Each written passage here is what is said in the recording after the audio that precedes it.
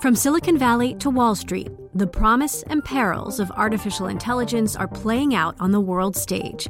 But what will the next phase of AI adoption look like? Which companies from big tech to startups will dominate? And where do the risks and unintended consequences lie? I'm Emily Chang. Join me at Bloomberg Tech in San Francisco, May 9th, to answer many of the industry's burning questions, alongside Snap's Evan Spiegel, Xbox President Sarah Bond, OpenAI's Brad Lightcap, top researcher Dr. Fei Li of Stanford, and many more. More details and just a few tickets left at Bloomberg.com/TechSF.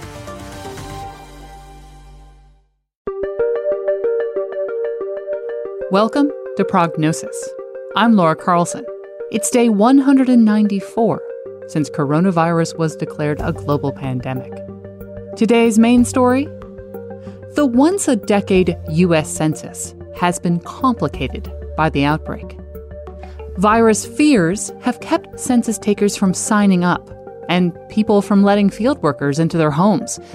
And the count already had plenty of problems pre-pandemic. But first, here's what happened in virus news today.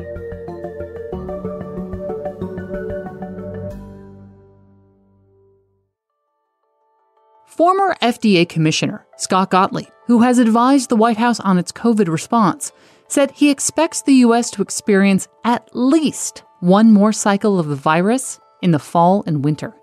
He pointed to rising cases in the South and Midwest parts of the country. Gottlieb also said he doesn't believe there will be a vaccine available for general inoculation until the end of the second or third quarter in 2021. That contradicts President Donald Trump's earlier comment that all Americans could be vaccinated by April. In an interview on CBS on Sunday morning, Gottlieb said he hoped the virus would start to dissipate next summer. Myanmar locked down most of Yangon province, which is home to its largest city. It locked it down for 2 weeks to contain a record surge in coronavirus infections ahead of the general elections scheduled for November. Today's strict stay-at-home order bars more than one member of a family to venture out for shopping and curbs travel to other cities except for essential work.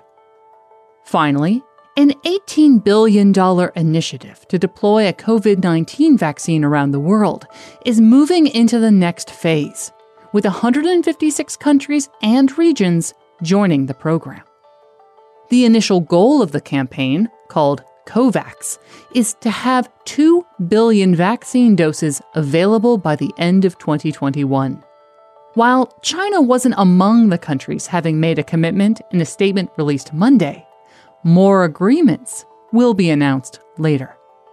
The program is led by the World Health Organization, Gavi, the Vaccine Alliance, and the Coalition for Epidemic Preparedness Innovations.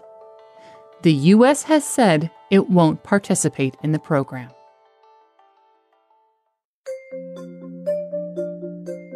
And now for today's main story.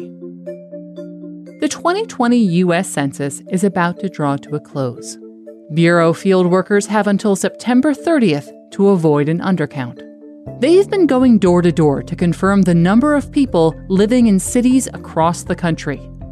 But pandemic-scarred residents, fraudsters posing as census workers, and a lack of PPE are standing in their way. Bloomberg's Jordan Gaspure has more.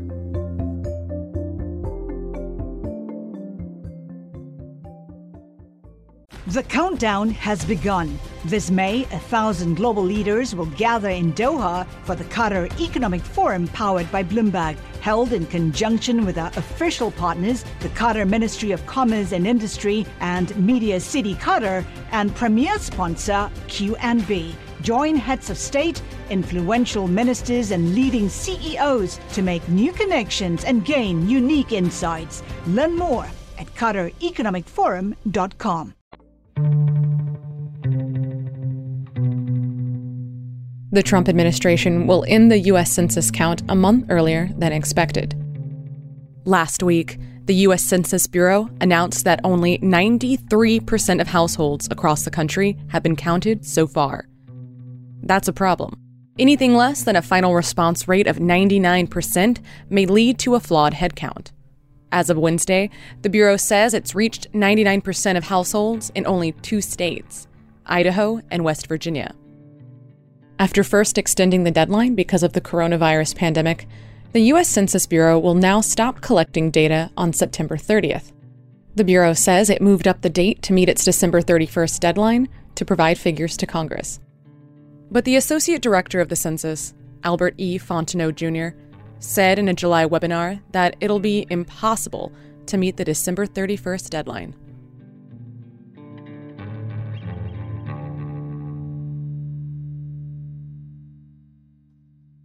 Census experts say this decision could lead to undercounts among renters, low-income people, immigrants, communities of color, and rural areas, and may cost them billions of federal tax dollars for public services over the next decade.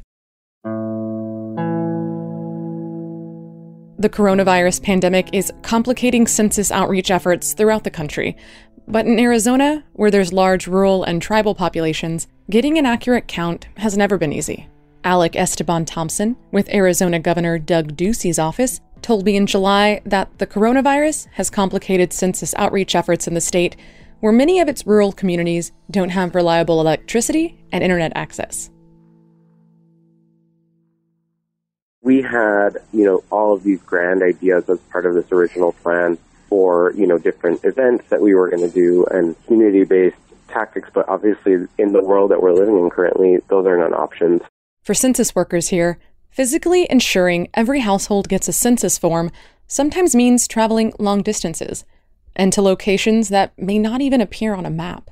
In the 2010 census, an estimated 4.88% of Native Americans living on reservations weren't counted. Someone like me who lives, in downtown Phoenix with a physical address, I got a letter asking me to respond, followed by a few other mailings, and then eventually a paper form. Whereas in, on Navajo Nation, they don't have physical addresses. So those forms are physically carried to someone's house and left at the door. So the next big operation that would take place is non-response follow-up. That's when a census employee will show up to a household. The Census Bureau strives to hire census takers to work in their own communities because, after all, they know their area best.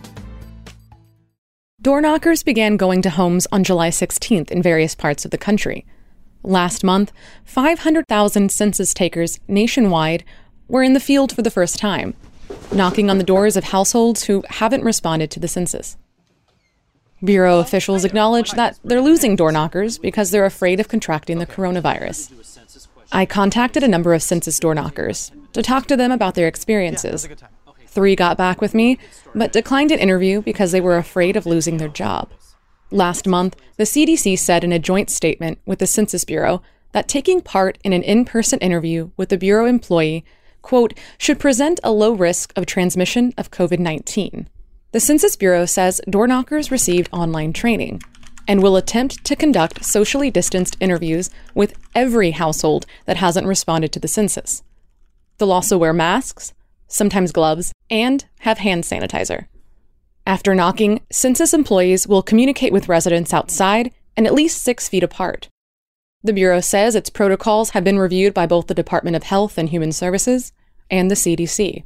The Census Bureau says it will need to visit about 56 million homes to collect responses in person.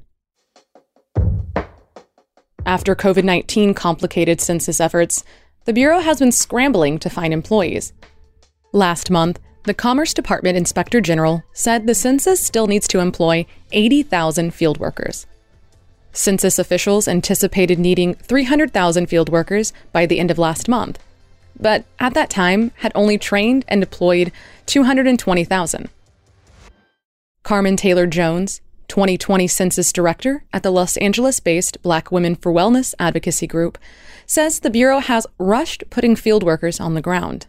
They're scrambling, and I hope that the scramble does not lend itself to any compromising of the operation, because this thing is so important to our future on so many different levels that you cannot compromise.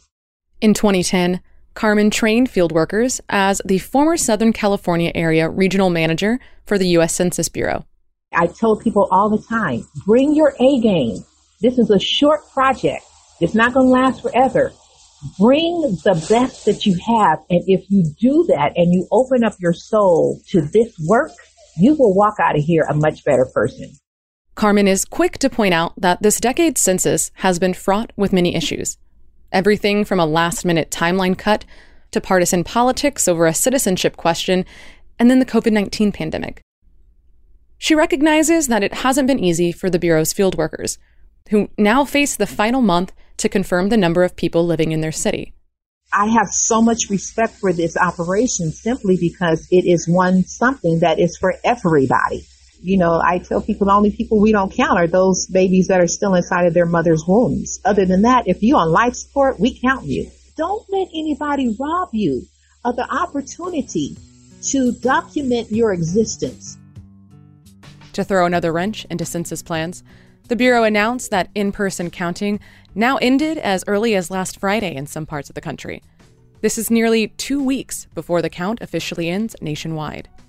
The Bureau said in a statement that the last-minute change is, quote, based on the rates of completion, self-response rates, and the number of hours our available workforce can work.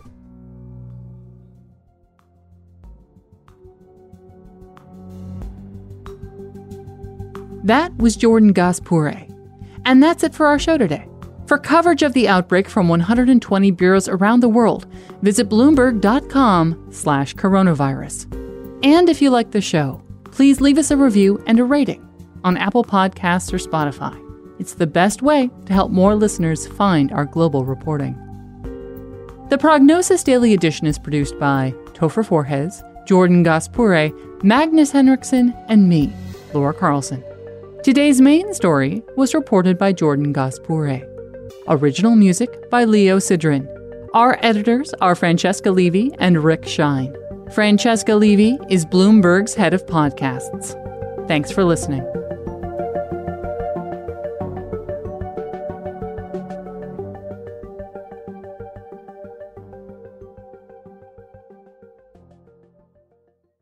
The countdown has begun. From May 14th to 16th, 1,000 global leaders will gather in Doha for the Qatar Economic Forum powered by Bloomberg. Join heads of state, influential ministers, and leading CEOs to make new connections, gain unique insights, and uncover valuable opportunities in one of the world's most rapidly rising regions. Request your invite for this exclusive event at QatarEconomicForum.com.